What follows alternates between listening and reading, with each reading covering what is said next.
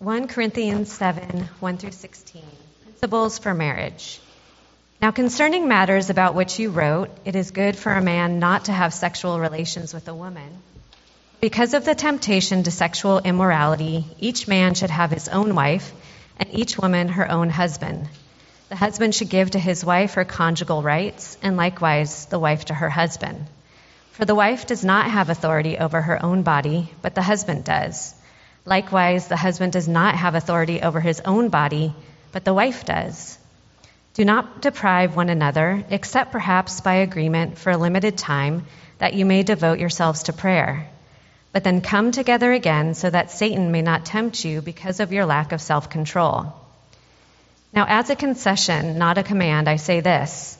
I wish that all were as I myself am, but each has his own gift from God, one of one kind and one of another. To the unmarried and the widows, I say that it is good for them to remain single, as I am.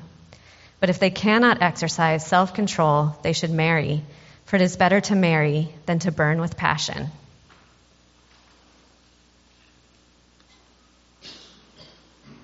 To the married I give this charge, not I, but the Lord.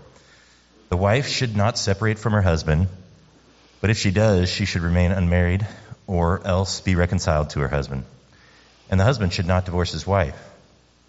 To the rest I say, I, not the Lord, that if any brother has a wife who is an unbeliever and she consents to live with him, she or he should not divorce her. If any woman has a husband who is an unbeliever and he consents to live with her, she should not divorce him. For the unbelieving husband is made holy because of his wife, and the unbelieving wife is made holy because of her husband. Otherwise your children would be unclean. But as it is, they are holy. But if the unbelieving partner separates, let it be so. In such cases, the brother or sister is not enslaved. God has called you to peace. For how do we know, wife, whether you will save your husband? Or how do we know, husband, whether you will save your wife?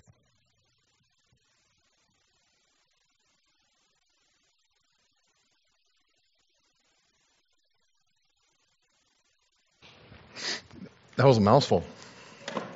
That was. All right.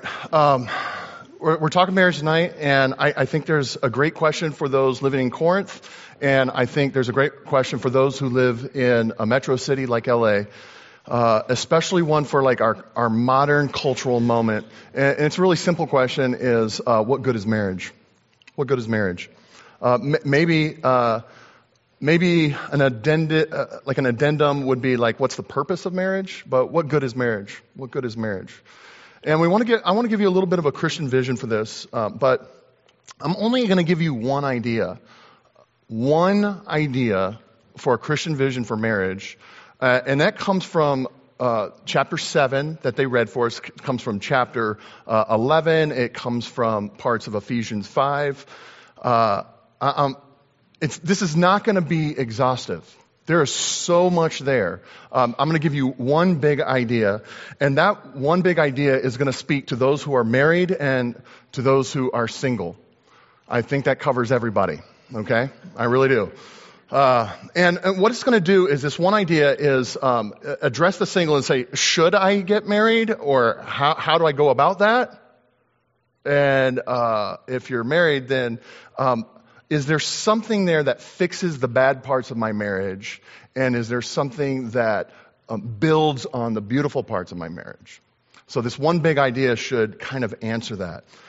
Now, a lot of you are not going to, they're going to be like, there's so much more. I want to hear more. I want to hear more. Guess what? We can go deeper in our neighborhood groups. And in 2022, we're going to have a series just on marriage where we're going to unpack a lot of this. We're calling it a marriage with mileage. So if you've been married a little bit, stay tuned, 2022.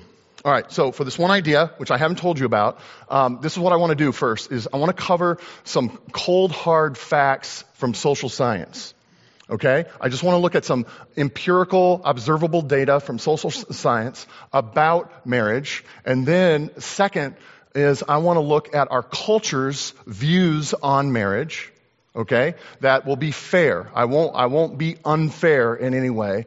And then the third thing I want to do is I want to give you this Christian biblical vision for marriage with one big idea.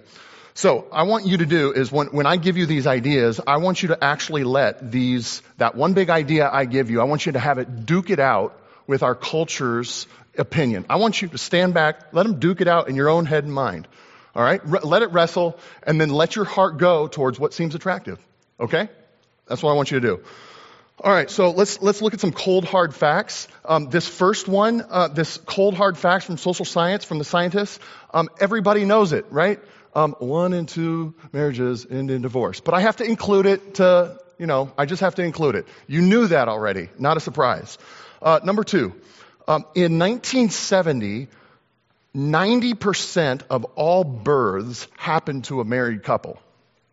Okay? Now, it is less than 60% are married to, or births happen to a married couple. All right, third idea I want you to just kind of let coast in your head here. 1960, about 75% of all adults got married and were married. And now it is hovering at around 50%. So social scientists are just reporting the facts. Like, this is what we see. This is what it was back then. This is what it is now. That's it. Just look at the data. Fourth little piece here is this, in 1960, cohabitation, just like living together, before you got married.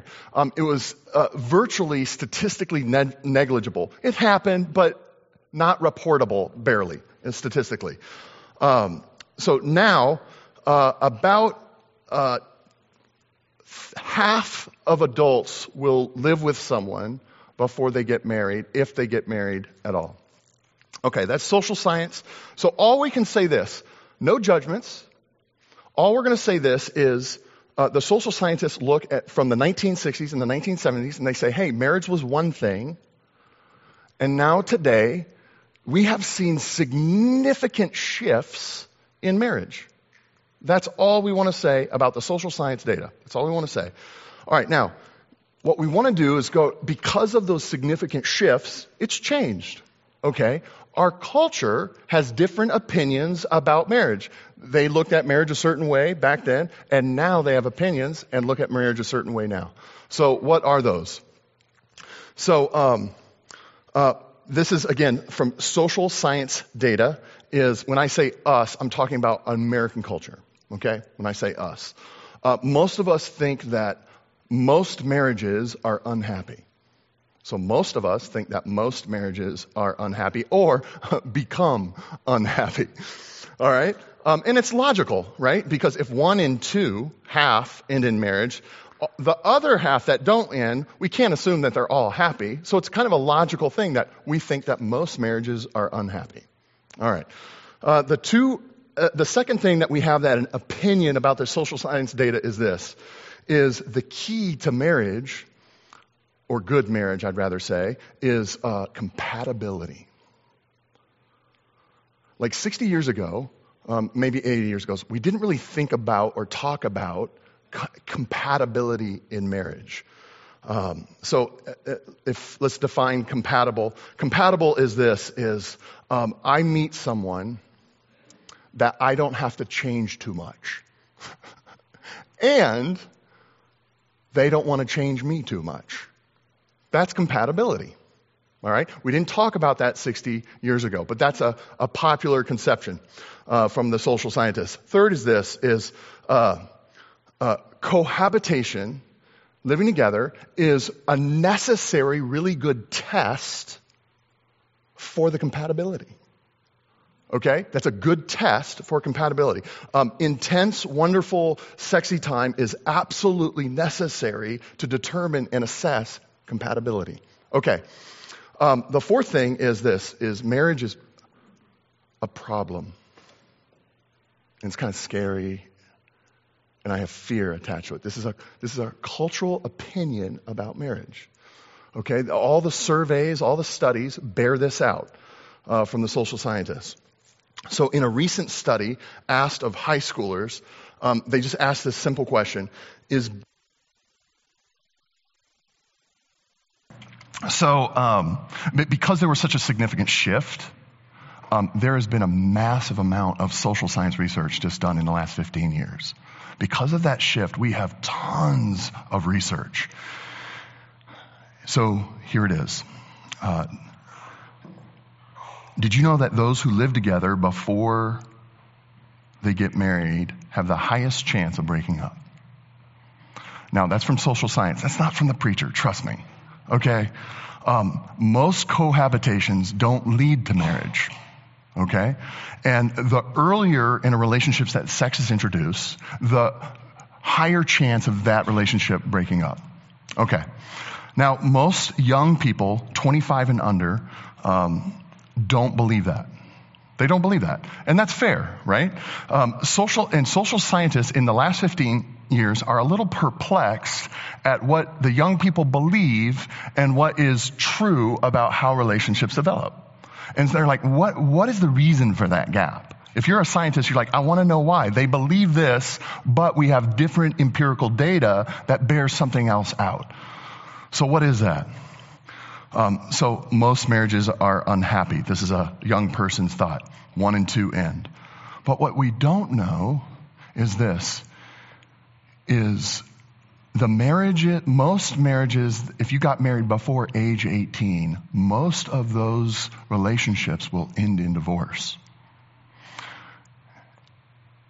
If you wait until you're 25 and you just have a high school diploma or a college diploma, there's a very slim chance you'll divorce. A very slim chance.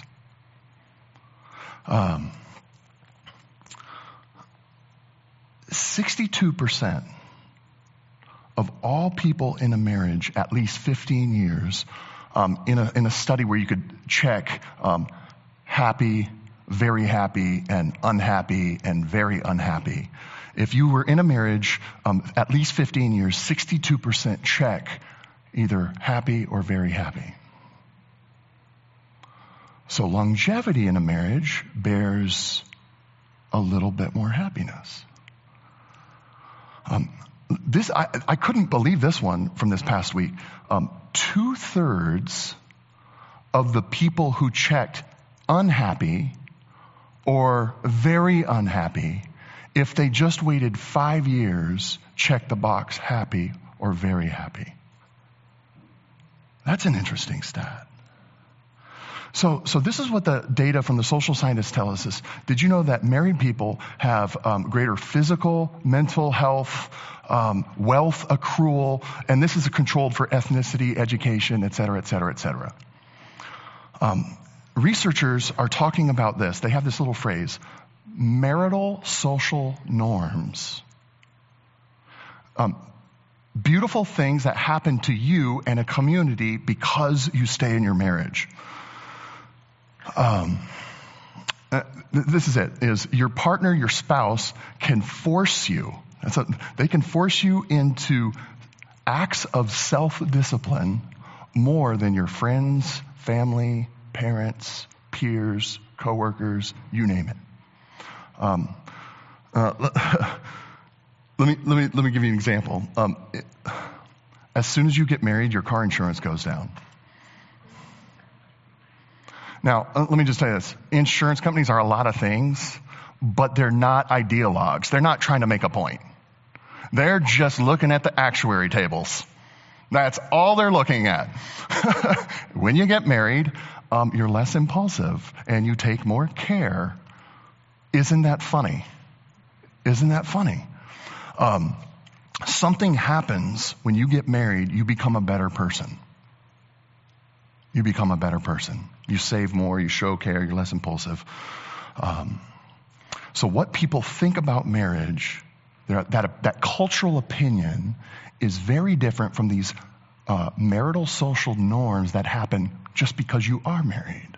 The opinion is different from what happens. So our culture has some thoughts on marriage. They're pretty negative, but those negative thoughts don't line up with the observable social science, the marital social norms. All right, there's this guy named John Whitty end with an E. He's at Emory University. And he said, we used to have this classic definition of marriage. And the classic definition is marriage, a perpetual, so nonstop, contractual union, enabling kids and community and the family unit for ongoing flourishing. That's the classic definition of marriage. And he said the modern definition of marriage is a terminal, a relationship with an end, a terminal sexual contract designed for the gratification of both parties.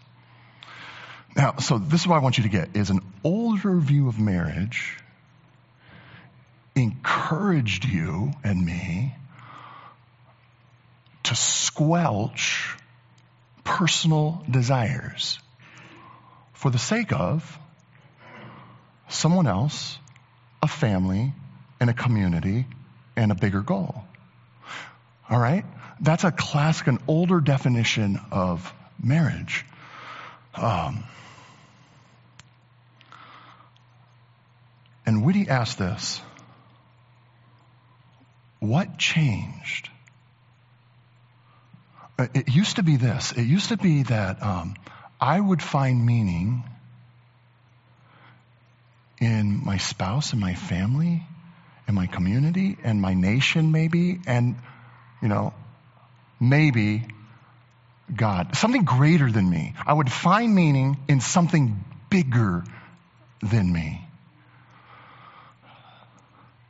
And Whitty points this. He said, I think it was because of the Enlightenment.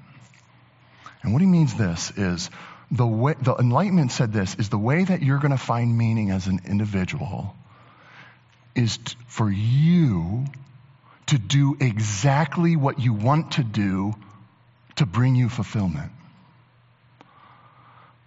And it means what? It means this. With that new definition, it means marriage is not a vehicle for character development and growth. What does it mean? It means that it's a selfish vehicle. It's not meant for a broader good. It's only exists for myself. So I was reading in the New York Times. There's this lady called Tara Parker Pope. She writes for the Times, and she actually captured this better than I could capture. So I'm going to rip off her phrase. And she just simply says this: marriage used to be about us, but the modern marriage is about me. Do you see the shift? It used to be about something bigger than me, but now it's just about me. The new approach to marriage means this. It means that if you're single, you're trying to find a compatible soulmate. A compatible soulmate. And what it does is that puts actually a very crushing burden on an individual. It puts a crushing burden on marriage that it was never designed to fulfill. I was at a dinner party, and so it was kind of a one-table conversation, and most of the couples were like late 40s, early 50s. And then there was one couple that was a newlywed couple. I don't know, like 3 years. And so someone tossed out a subject to talk about, and it was, hey, I know this sounds crazy, but that Fiddler on the Roof idea? Like, do you think that if your parents or your friends picked someone for you to marry, do you think it would work out? All right, this is funny.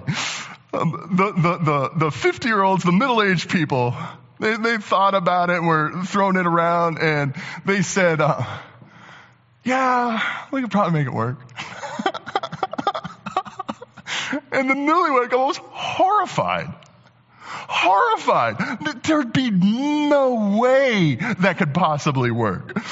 What are we saying? What am I saying? Tim, what are you saying? See, this is a compatible soulmate. If you find this person, you have found them at their peak, because they don't need to be changed. They don't need to be changed. Think of the crushing expectations. You've got to find a person who has already accomplished it all in all categories. Right? They don't need maintenance. They're not needy, for crying out loud. right? They just fit you. And they should make your life really interesting and enhance you in every category. They just don't need any work. They have it together, and you find this person who thinks for sure you don't need any work. Like, you're perfect. You don't have to change. You don't have to adapt or adjust. Men are the worst at this. I want to find a woman who doesn't want to change me. And P.S. We have to have sexual chemistry, and it has to stay that way forever. So this is what happens in our compatibility search. We're looking for a unicorn that doesn't exist. Do you feel the pressure? If you're single, do you feel the pressure that we're putting on compatibility? Stanley Hauerwas, he's at Duke University. He writes this. He says, the assumption that there is someone just right for us to marry and that if we look closely enough, we will find the right person. The moral assumption overlooks a crucial aspect of marriage. It fails to appreciate the fact that we always marry the wrong person. We never know whom we marry. We just think we do. Or even if we first marry the right person, just give it a while and he or she will change. For marriage, being the enormous thing that it is, means we are not the same person after we entered it. Think about this. You see someone who is great and they're compatible. They don't want to change you and you don't want to change them. Okay? But this is it, is you're looking at a person that's not married to you. And then once they marry you, they're a different person. We never marry the person who will never change. So I think compatibility is doomed because it crushes a person and it crushes what marriage was designed for. It's crushing. So let me give you this one idea. This is it. Very, very brief. Here's the big Christian vision for marriage. This one big idea. In the New Testament, there's a spot where it talks about marriage, and then there is a really key verse that is like the big star in this section, and then there's a phrase that is the money phrase of the star of this big section of marriage. And here it is, Ephesians 5. Husbands, love your wives as Christ loved the church and gave himself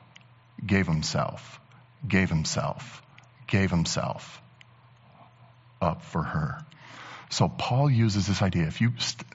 When we had our sexual ethics sermon in the city, Paul uses this idea to correct horrible practices for searching for love outside your jam, your marriage. And what did he say? He said, this is the corrective, is you got to remember you're not your own. You're not your own. You belong to God. You're not your own. There's that idea, I'm going to give myself up. You're not your own. He uses the same idea in chapter 7, and he says this, husbands, give yourselves to your wife. Right? Give yourselves. She is over you. Wives, give yourself to your husband.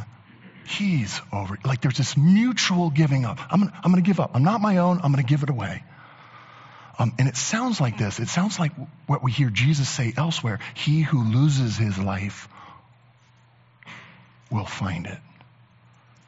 Now that sounds really nice, but let me just tell you this, is in a marriage, and you guys know this, if you're in a marriage and you're giving yourself away daily nonstop, it will suck you dry and you will be shriveled, angry, bitter, and say, where is mine?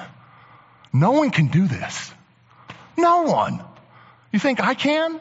You think I'm cheery and nice to my wife 24/7?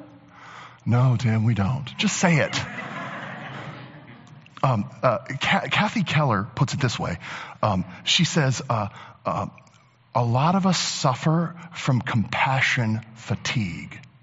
And she has this image where, let's say you have a big heart, the heart of gold. All right, you just have a heart of gold. And you're walking down the street and you see someone playing their guitar, the busker, open case, and you're like, that is good. Bud, you go get it. And then you're walking along and you're joyful because you have the heart of gold, right? And you're going along and there's a guy and he goes, hey, could you spare a few bucks? And you're like, of course I could, because I've got a heart of gold, and yes, I want to do this. And you keep on going, and soon enough, what are you going to do? You're just going to run out. You have compassion fatigue. No one can keep this up. You can never just give yourself away all the time and not pay for it. Without stopping at an ATM somewhere and saying, yeah, I need to get something. And this is what we're talking about. If I'm asking us to say, you can give yourself up for your spouse, and it's going to lead you to development and growth and betterment and fruition and flourishing. But you and I both want to say this, where is the ATM? Where is the ATM? You tell me that right now, because I can't do that. I can't do that every week. Where's the ATM? And let me just tell you this. Your ATM is not your spouse. Tim, could you rewind and say, where am I going to get this? Let me just say this to you. The most filling, the most developing, the most growth engendering love you will be able to ever find will be found in the one who gave himself up for you. And this is hilarious. He didn't do it because he found you compatible. He didn't do it because you were helping him achieve his wildest dreams. He didn't do it because he thought, hey, I bet you are going to enhance me somehow. How do you do that to a perfection? I don't know. He didn't do it because you were going to give him some hot, sensational experience. This is powerful. He just did it for you. He just did it for you. That kind of love enables me to drop the act. Drop the garbage. Drop the facade. Drop my crushing expectations that I have on my poor wife and my own dreams. She's not that poor.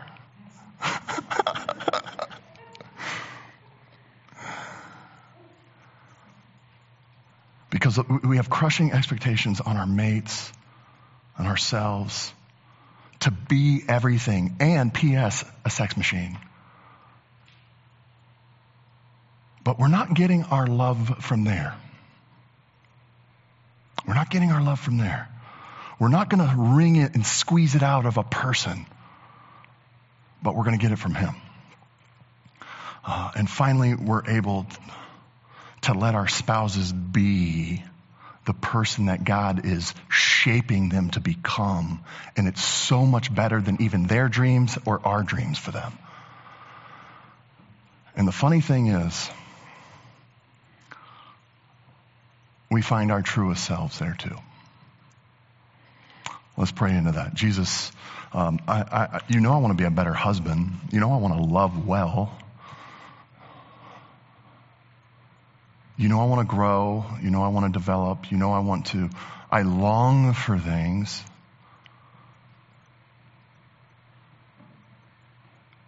And I find that in you. I find that in you first, and I find it in giving myself up. Help me feed on your kind of love so that I'm a good dad, and I'm a good husband, and I'm a good friend. You got to help me with that. So help my friends too. In Jesus' name, amen.